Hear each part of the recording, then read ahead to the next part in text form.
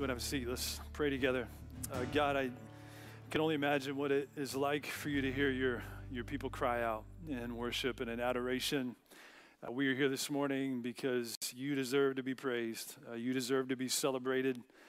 We have life in your name, Jesus. We have hope in your name. There's no other place that we can go and scramble toward that we would find life. Jesus, we praise you because you're alive, and because you're alive, we have the promise of life as well for this world and for the life to come. And we thank you as well that your life, your resurrection life, commends us to believe that there will never be a moment where you will fail to pray on our behalf. Your word says that you always live to make intercession for us. So there's never going to be a moment where you won't plead your perfect work on our behalf so that we can be accepted and part of the family of God. So would you quicken our hearts this morning to see you high and lifted up? Would you break apart any confusion that exists in our hearts so we'd see the gospel clearly in the glory of God in the face of Christ? I pray for your people in this room that they would be stirred to greater affection for you. And if there's anyone with us this morning that's never surrendered to Jesus, has never become a Christian, then God, would you make today that day? Would you move in such a way through your Spirit to rattle hard hearts, to break off the ice of apathetic hearts, and that we would see a vision of Jesus from the Scriptures as we look at your word this morning. We love you. We thank you for the chance to be together. In Jesus' name, amen. Amen. Well, good morning, y'all. Come on. Good morning. Let's go. Good morning. Good to see you. I was joking with the first service. Even wardrobes come alive on Easter, right? Anybody relate? Some people looking good out there. So good to be with you. It's such a special morning to be able to celebrate the fact that Jesus is alive. And because he's alive in us as his people. And that's why we sing. That's why we celebrate. We have reason to sing. And there will be a day where all the shadow and darkness of this world will be no more, and we get to be with him in full glory and pleasure. And we're going to be in the book of Acts this morning. We're going to continue our journey through the book of Acts, even through Easter Sunday, through Resurrection Sunday. Let me ask you a question. How many of you have seen the mini-series The Chosen, or at least a part of it? Some of you? Okay, if you haven't seen it, I would encourage you to watch it. It's just a really remarkable depiction of the gospel of Jesus through the lens of the various people that he comes into contact with. And the very first video in the series is focused on Mary Magdalene. If you haven't been in church, you're not familiar who Mary Magdalene is. In the Gospels, Mary Magdalene is a prostitute. She's demon-possessed with multiple demons. And she has an encounter with Jesus. And there was a quote that she said after her encounter with Jesus, and I want to just read it to you as we launch into this section today, as we'll look at the life of Saul. But Mary Magdalene in the video says this. She says, I was one way. I used to be one way, but now I'm completely different. And the thing that happened in between was him. And if you're a Christian this morning, you have the exact same testimony in the sense that you used to be one way. Like you used to live your life this particular way, and now you live your life this particular way. Maybe not in perfection, but in between, the difference, the thing that swung you from one life to the next was Jesus Christ.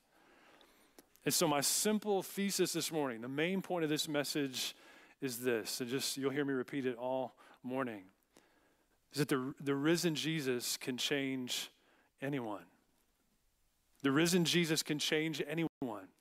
And if ever there was an example of this truth, it's Saul of Tarsus, who became known as the Apostle Paul after his encounter with Jesus. And so we're going to read from the book of Acts. And one commentator talked of it this way. As you journey through the book of Acts, and as we move to study Saul of Tarsus today, who will become Paul, and really the balance of Acts is focused on his ministry largely. One commentator put it this way. He said, it's only a supernatural change. And I would add this. It's only a supernatural God that can take the terrorist in chapter 8 and make him the evangelist of chapter 9. But that's the God that we serve. That the risen Jesus can change anyone. And he does still change people miraculously even today. So praise be to God for that. The risen Jesus can change anyone. Let's read. We're going to go to chapter 8 first. We're going to do something a little bit different today. If you're not normally here with us, we normally preach verse by verse through books of the Bible. We're in Acts right now. We're going to read 3 verses from the beginning of chapter 8. And we're actually going to leapfrog over largely what is Philip's ministry to go to Saul's conversion story in chapter 9. So where we are, just real briefly, brief sketch, where we were last week is we had the first martyr of the early church. Stephen was stoned to death because of his faithful profession of Jesus as the Christ, as the Messiah. And so he was killed because of his faithfulness to that message.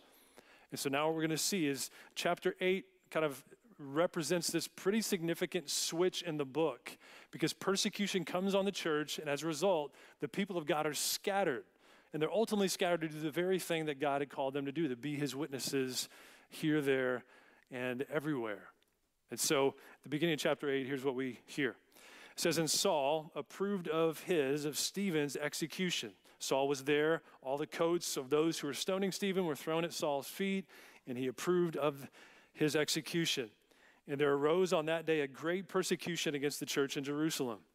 And they were all scattered throughout the regions of Judea and Samaria, except the apostles. Devout men buried Stephen and made great lamentation over him. But Saul was ravaging the church, and entering house after house, he dragged off men and women and committed them to prison. So we'll pause there for a second. What I want to do is I want to build for you the terrorist resume of Saul of Tarsus, just for a few minutes. We're going to kind of sit underneath the magnitude of how destitute Saul of Tarsus was, how dark his life was, and how determined he was to destroy the church. So we see this word ravaging the church, which depicts this purposeful pursuit of the church's devastation and ruin. He was quite literally hell-bent on destroying the thing that God had started. Saul was passionately devoted to breaking apart the church. Not only did he stand by and approve of Stephen's murder, but if you can imagine it, that's what the text tells us, he went from house to house, forcefully dragging people out of their homes who belonged to Jesus, that they might be imprisoned or even killed. With his own hands, he forcefully pulled people out of their homes who believed in Jesus.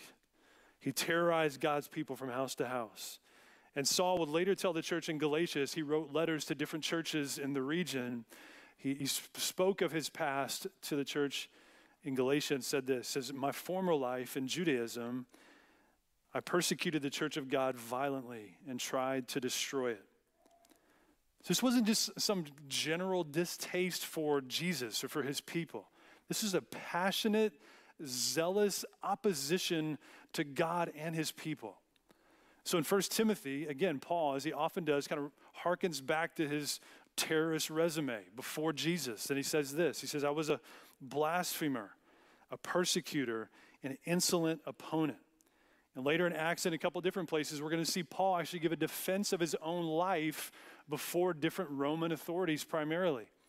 And so he gives his own defense. And part of what he does is he tells a story of what he once was like and what he once did. And this is some of what he says in Acts 22, verse 19. He says, in one synagogue after another, I imprisoned and beat those who believed in you.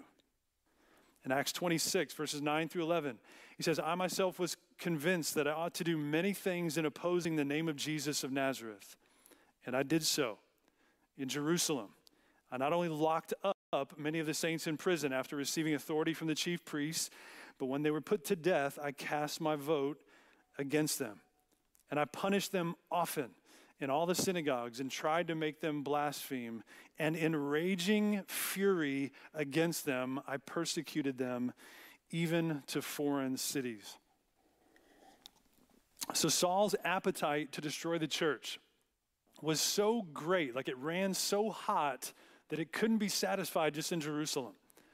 So he had to go to other cities to chase down Christians, to try to bind them, take them to prison, or even kill them. And that's where we find ourselves at the beginning of Acts chapter 9.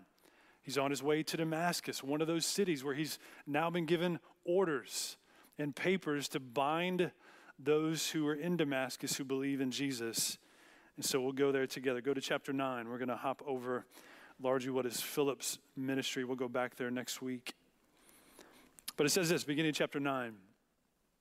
It says, but Saul, still breathing threats and murder against the disciples of the Lord, went to the high priest and asked him for letters to the synagogues at Damascus, so that if he found any belonging to the way, men or women, he might bring them bound to Jerusalem. So long before Jesus' followers were called Christians, they were called those who followed the way, which is appropriate, right? Because in John 14:6, Jesus said what? I am the way and the truth and the life, and no one comes to the Father but through me. So those who follow him are now called the people of the way, and Saul was devoted to their destruction. He wanted anyone belonging to the way to be bound. And up until this moment, it's important to realize that Saul believed that Jesus of Nazareth was a fraud. He did not believe that he was the Messiah. And so notably, the empty tomb that would have been very conspicuously absent in Jerusalem, there had to be some explanation for why it was empty. So undoubtedly, he also thought the disciples had something to do with why Jesus' body was gone. That largely was a common theory that the disciples stole the body. But the tomb was empty because Jesus was alive, and everything was about to change for Saul. He went into Damascus, or to Damascus, for one reason, but there was a divine interruption in his plans, and that's what we see next. Let's look at verse 3. Everything was about to change because the risen Jesus can change anyone. In verse 3, it says, now as Saul went on his way, he approached Damascus, and suddenly a light from heaven shone around him. And falling to the ground, he heard a voice saying to him, Saul, Saul, why are you persecuting me? And he said, who are you, Lord? Or sir, who are you, sir? And he said, I am Jesus, whom you are persecuting. So it's interesting to note that Saul was walking on his way to bind and to persecute people of the way, right? A little bit ironic language. He's walking on his way to try to destroy the way. But God had other plans.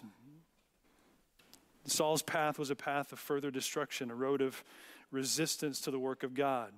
But all at once, despite Paul's resistance, and notably apart from Paul's permission, God breaks into the moment. And he takes his vision, he shines up in glorious splendor and brilliant light. He crumbles to the ground, helpless, and he calls out, right? In response to Jesus' words, why are you persecuting me? He says, who are you? And he says, I'm Jesus, the one you're persecuting. What thoughts would have entered his mind? This one who seemingly all his energy was devoted to destroying Jesus of Nazareth and his reputation and his people. Now Jesus intervenes in a moment in time to quite literally freeze him in his tracks. And make no mistake about it, Saul saw this as an appearance of the risen Jesus. He goes on to refer to it that way in 1 Corinthians 15. He talks about how Jesus died for our sins according to the scriptures. He was buried and raised on the third day in accordance with the scriptures. And then what went on to happen is he rose from the grave and he appeared to witnesses, to the apostles, and to 500 witnesses at one time. And then at last, to one untimely born, he appeared to me, to Saul of Tarsus. And a piercing light stops him in his tracks, right? But there's one other thing that was said to Saul that he actually talks about later on in the book of Acts. We don't see it in this account in chapter 9. I want to read it for you from Acts chapter 26 because it's helpful. So Jesus in Acts chapter 9 says, I'm Jesus whom you're persecuting.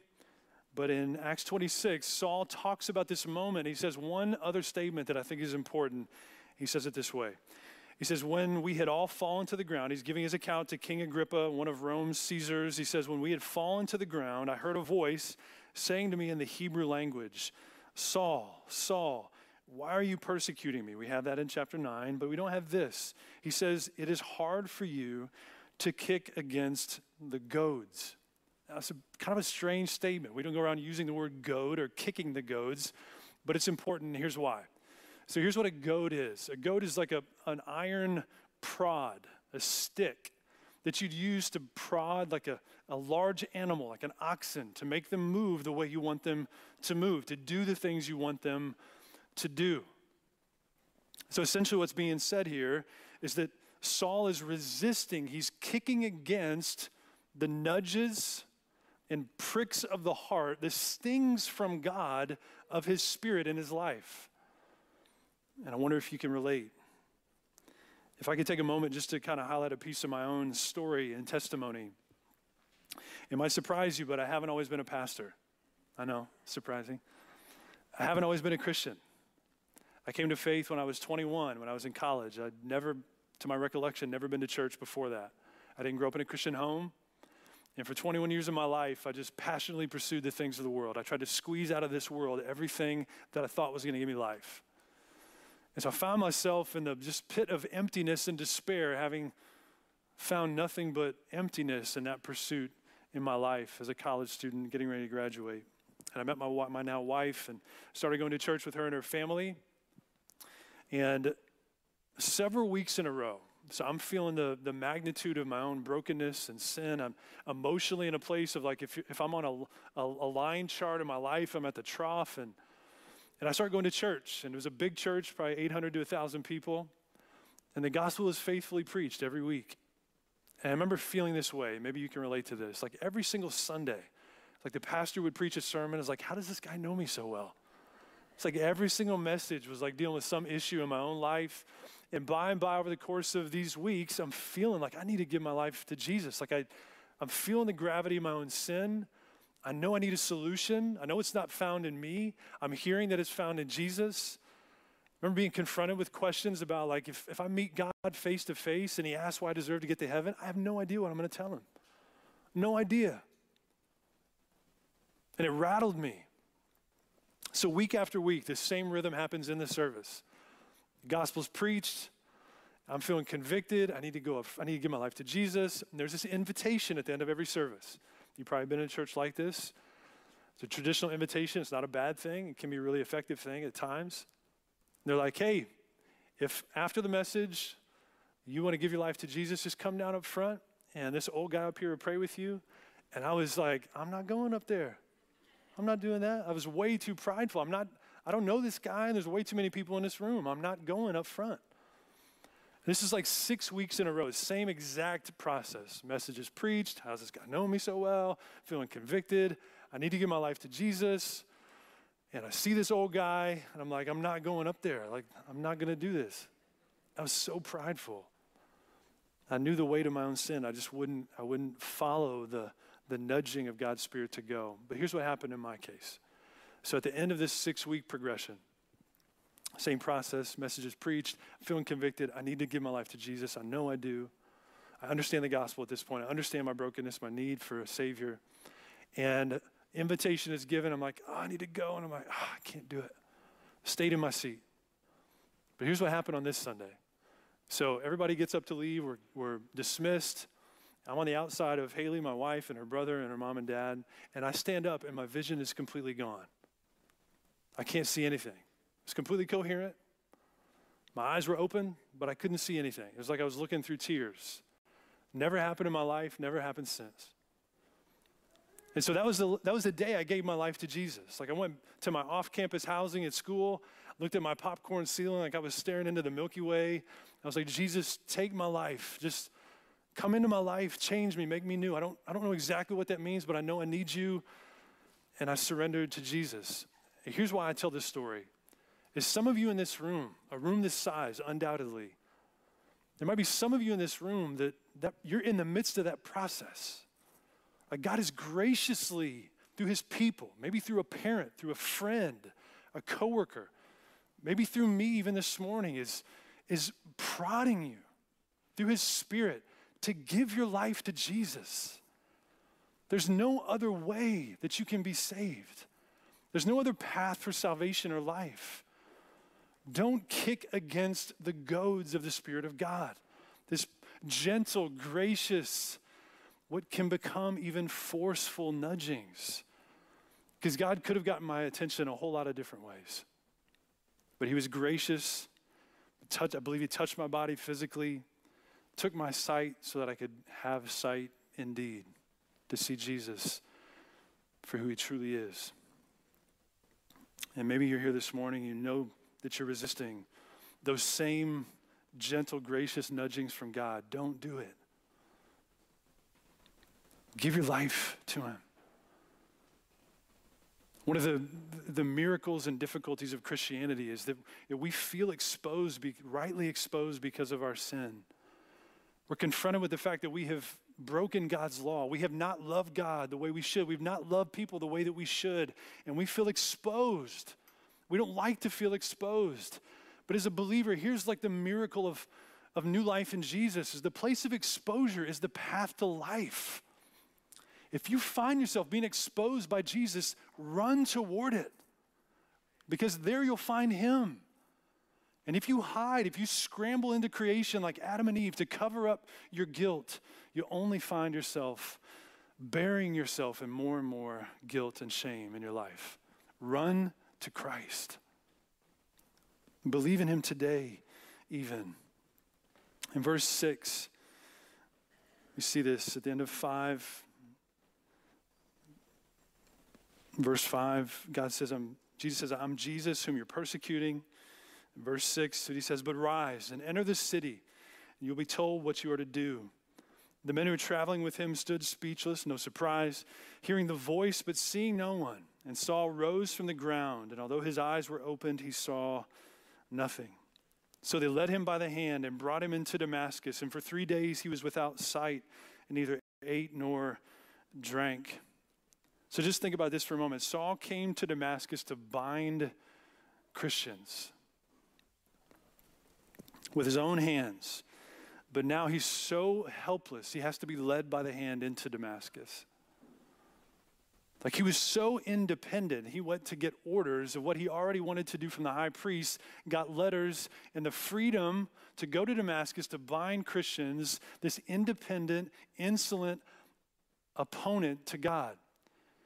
But now he gets new orders. In a moment in time, his life is immediately changed and he gets orders from heaven.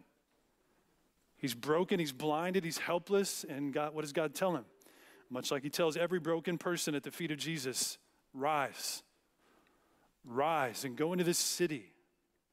Go. He positions those who have fallen to a place of usability, which we'll get to here in just a moment. But a man defined by his forcefulness, his strength and independence is now blind, weak, and completely dependent as he enters into Damascus. And time after time, when Jesus was alive in his ministry, he always correlated blindness. He used it as a spiritual illustration in several places. And here's one in John chapter 9, notably speaking to those who are religious, passionately religious, devoted to outward right living, as it were. And Jesus said this to them. He said to them, if you were blind, you would have no guilt. But now that you say we see, your guilt remains. So he's saying if you claim that you're okay, if you claim that you see, you're demonstrating the fact that you're actually the one who's blind. But the moment that you realize you're blind, that's the moment that you see. And that was Saul's experience. Like the moment his physical sight was taken, his spiritual sight allowed him to see Jesus for the very first time in a way that none of his religious pursuits could attain. He had never seen Jesus before this moment. His physical blindness led to his spiritual sight, and he was never the same, because the risen Jesus could change anyone. In verse 10, look there with me. It says, now there was a disciple at Damascus named Ananias. The Lord said to him in a vision, Ananias. And he said, here I am, Lord. This wonderful posture of receiving instruction from God, much like Isaiah. He said, here I am, Lord. And the Lord said to him, rise. There's that word again. Rise and go to the street called Straight. And at the house of Judas, look for a man of Tarsus named Saul. For behold, he is praying. And he has seen in a vision a man named Ananias come in and lay his hands on him so that he might regain his sight. But Ananias answered, Lord, I've heard from many about this man, how much evil he has done to your saints at Jerusalem. And here in Damascus, he has authority from the chief priest to bind all who call on your name. But the Lord said to him, go, for he is a chosen instrument of mine to carry my name before the Gentiles and kings and the children of Israel. For I will show him how much he must suffer for the sake of my name. So Ananias departed and entered the house, and laying his hands on him, he said, Brother Saul, the Lord Jesus, who appeared to you on the road by which you came, has sent me so that you may regain your sight and be filled with the Holy Spirit. And immediately something like scales fell from Saul's eyes, and he regained his sight. There's something I want us to draw out from Ananias in this story. Because Ananias hears the command of God. Hey, Ananias, there's this guy named Saul, and I want you to go to him. Ananias rightly's like, I know that guy. I don't want to go to that guy. He's bad to your people. He's about to be bad to me. I don't want to go there. Notably, understandably resistant. And what's God's response? Go. Trust me. I can change anyone. And in fact, I have. I've changed Saul. He's my chosen instrument to take my name. He's spoke against my name. Now he's going to be my chosen instrument to take my name to the world. So he says, rise and go. There's a supernatural change, empowerment, and Ananias in this story too, because what does he do? He goes. And even the fact that he can address him as brother is a supernatural empowerment from God. Just to have the faith to walk into this house, assumedly with still a little trepidation. He dips down to where Saul was, sitting, praying, whatever he was doing, and the first words that he says are, brother. Because the risen Jesus can change anyone. He can take a guy who wants to tear apart the church and make him your brother in an instant while he's on his way to persecute you. He can change you just like that and make you a brother to the same guy that you were scared of just moments before. Why? Because Jesus can change anyone. The risen Jesus can change anyone. Always can, and he always will.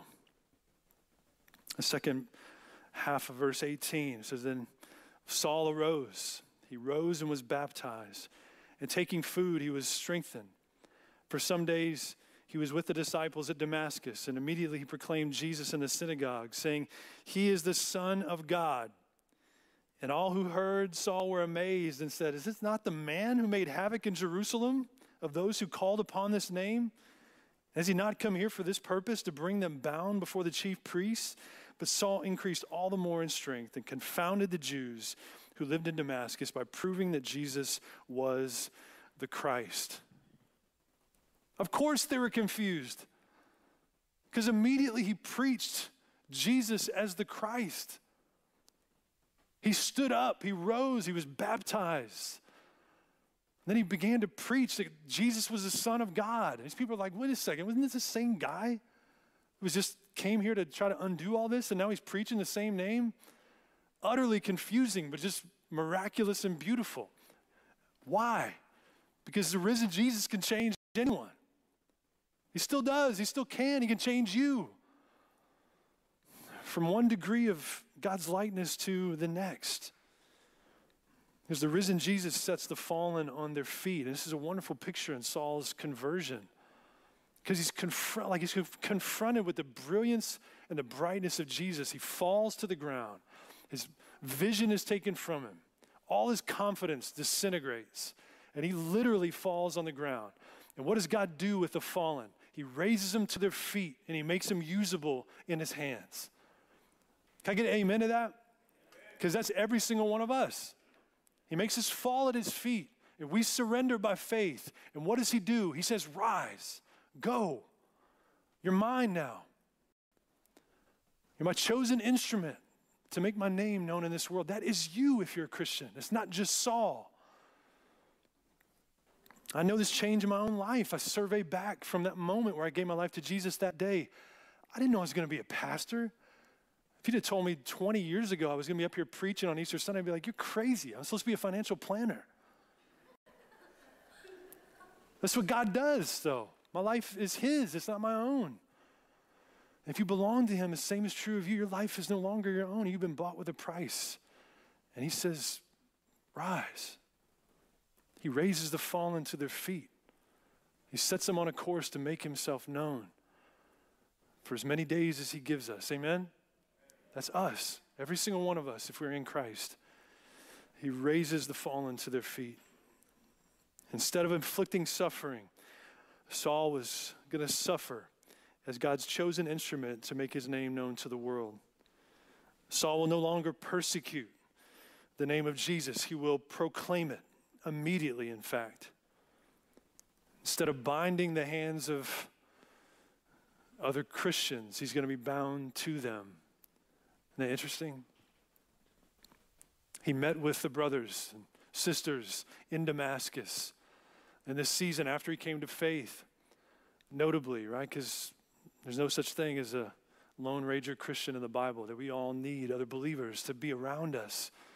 It was no different for Saul. As soon as he came to faith, he was baptized to proclaim his newfound faith, and he went to be with God's people, and he began to preach. And that's the pattern should be of every Christian ever.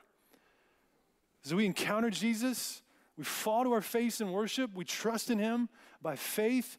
He sets us on our feet, sends us on our way. We're baptized to proclaim that we're new in him, and he gives us a job to do until he returns. Why? Because Jesus, the risen Jesus, changes anyone. The risen Jesus can change anyone.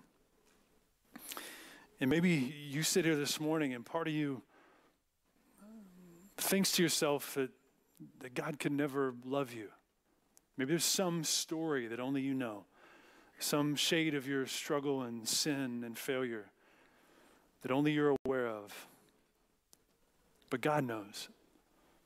And because he knows, and because you know that, you can't imagine that God would ever love you or have a place for you and his plan, his purposes. Well, if Saul was here this morning, I think at least some of what he would say to you is this, and I know this because he said it in 1 Timothy chapter 1, talking about the grace of God that had been given to him. And he said this, hear me on this. If this is you, if you feel just the weight of disqualification in your own heart, so much so that you can't imagine that God would love you and be able to restore you, this is what Saul says, considering his past. He says, Jesus Christ came into this world to save sinners. And he said, I'm the foremost. But God demonstrated his patience and mercy because he showed me grace as the foremost of sinners. And you might not consider yourself the foremost of sinners, but you might be tempted to think that there's no way that you could be involved in the plan of God, the purposes of God, to be redeemed for God. But please hear something in this story that tells you something different, that the risen Jesus can change anyone. And if you're a child of God this morning, if you're a Christian, you're a person of the way. There might be ways in which in your life, I anticipate there are, where you know that you've been resisting against the subtle, gracious, but clear nudges of God to walk in obedience and faith and righteousness in your life. Don't resist anymore. Fall to your knees in your brokenness and allow God to be the one who picks up the pieces of that brokenness and fashions you into something usable in his hands.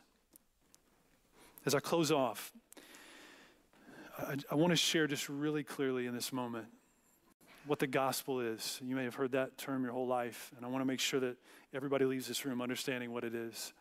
The gospel means good news. And the story in the Bible is this, is that God created us to worship him and to know him. But because of our sin, every single one of us have broken God's law. None of us have loved God the way that we should or loved others the way that we should. That's called sin. And what the Bible says, because of our sin, our relationship with God has been fractured. There's been irreparable damage caused to our communion with God. It's broken. And there's nothing that can cause that to be repaired except for one thing, and that's the Lord Jesus. And so when you come to him, Jesus quite literally becomes the bridge to reconcile you back to God. And so when we stare at the cross, what we're staring at, what we're thinking about, what the Bible teaches, is that Jesus, when he came, he lived the perfect life that you and I could never live. He completely loved God. He completely loved others. He completely, actively, consistently fulfilled the law. And as a result, he was able to go to the cross as a perfect sacrifice, a blameless, spotless lamb, the Lamb of God who would take away the sins of the world. And what happened to him on that cross is Jesus became everything that I am. So that when I look at him by faith, I get to become everything that he is. He becomes all of my sin. I become all of his righteousness. In this profound exchange of faith. And it's only by faith, by grace, through Christ. And so what happens when we talk about the resurrection is we realize that Jesus, when he died, he didn't die because he sinned. Death is the culmination of sin. But when Jesus died, he didn't die because he sinned. He died because he was the sin bearer. He died in our place. And when he rose from the grave, it declared that he was victorious, that he was who he says he was, that he is God in the flesh. And he rose victorious. The death couldn't hold him. The grave couldn't handle him. So now for his people, united with him, we get the privilege of now saying the same, that because Jesus is alive, I'm alive too, now, and I will one day be ultimately and finally alive. That I will rise just like he did, to find newness of life ultimately and finally. But you can have it now. It starts now. Newness of life in Jesus starts today if you're in him. The same Spirit who raised Jesus from the dead dwells within his people to give life to their mortal bodies, rolling aside the stones that would keep us captive in the grave. He thrust them aside in his name. And through his divine power, he's given us everything we need for life and godliness. That is the hope of every Christian. The risen Jesus can change anyone. And if you're in him, he has changed you. So may Saul's story remind us of how the risen Jesus can change anyone. And maybe there's people in your life where you're tempted to think that I can't ever see how Jesus could ever change, that grace could actually reach this person in my life. Just let this story remind you of the fact the risen Jesus can change anyone. Like Ananias, that we would, even though hesitant, that we would run, fueled by faith in the miraculous power of God to see people come to saving faith, to be rescued from darkness and brought into his marvelous light. Amen? The risen Jesus can change anyone. And I pray that we believe that today. Let's pray together. I'll invite the worship team back up. We'll sing to celebrate that reality together as we close off. God, I believe all of us probably could say that we believe, but we need you to help our unbelief. We're here, and I pray that every single heart would be stirred, if not just to worship you because of the resurrection, to be confronted with the resurrection, because the empty tomb demands a response from every single human being. If Jesus is alive, that it changes everything. If Jesus is alive, then that means he is God, that he is the king, and kings have subjects. And so I pray that we be subject to him joyfully, willingly, knowing that life is found in his name. There's no other name, no other place we can go to find life. Just as the disciples said that, Jesus, you are the only one who has the words of eternal life. Would you fill us with faith to be those who, having surrendered to Christ and being confronted with our sin, now stand up to go and to preach him immediately, even in the face of resistance. And I pray there be no one in this room that somehow would be deceived into thinking that they're too far removed from your grace. God, we thank you that the risen Jesus can change anyone. And if we are in you today, he has changed us. So may these songs just be a response to celebration, adoration, gratitude, thanksgiving, because you deserve our praise. You deserve our worship. Jesus, we thank you that you're alive. And where we're tempted to think that our labor is in vain in this life as your people, I pray that we would be reminded of what Paul said, that we be steadfast, immovable, always abounding in the work of the Lord, knowing that our toil is never in vain in the Lord. And that's true because Jesus is alive. So we bless you. We magnify your name together. And we sing these songs in response to praise. In Jesus' name, let's go ahead and stand together and we'll sing to close off our time.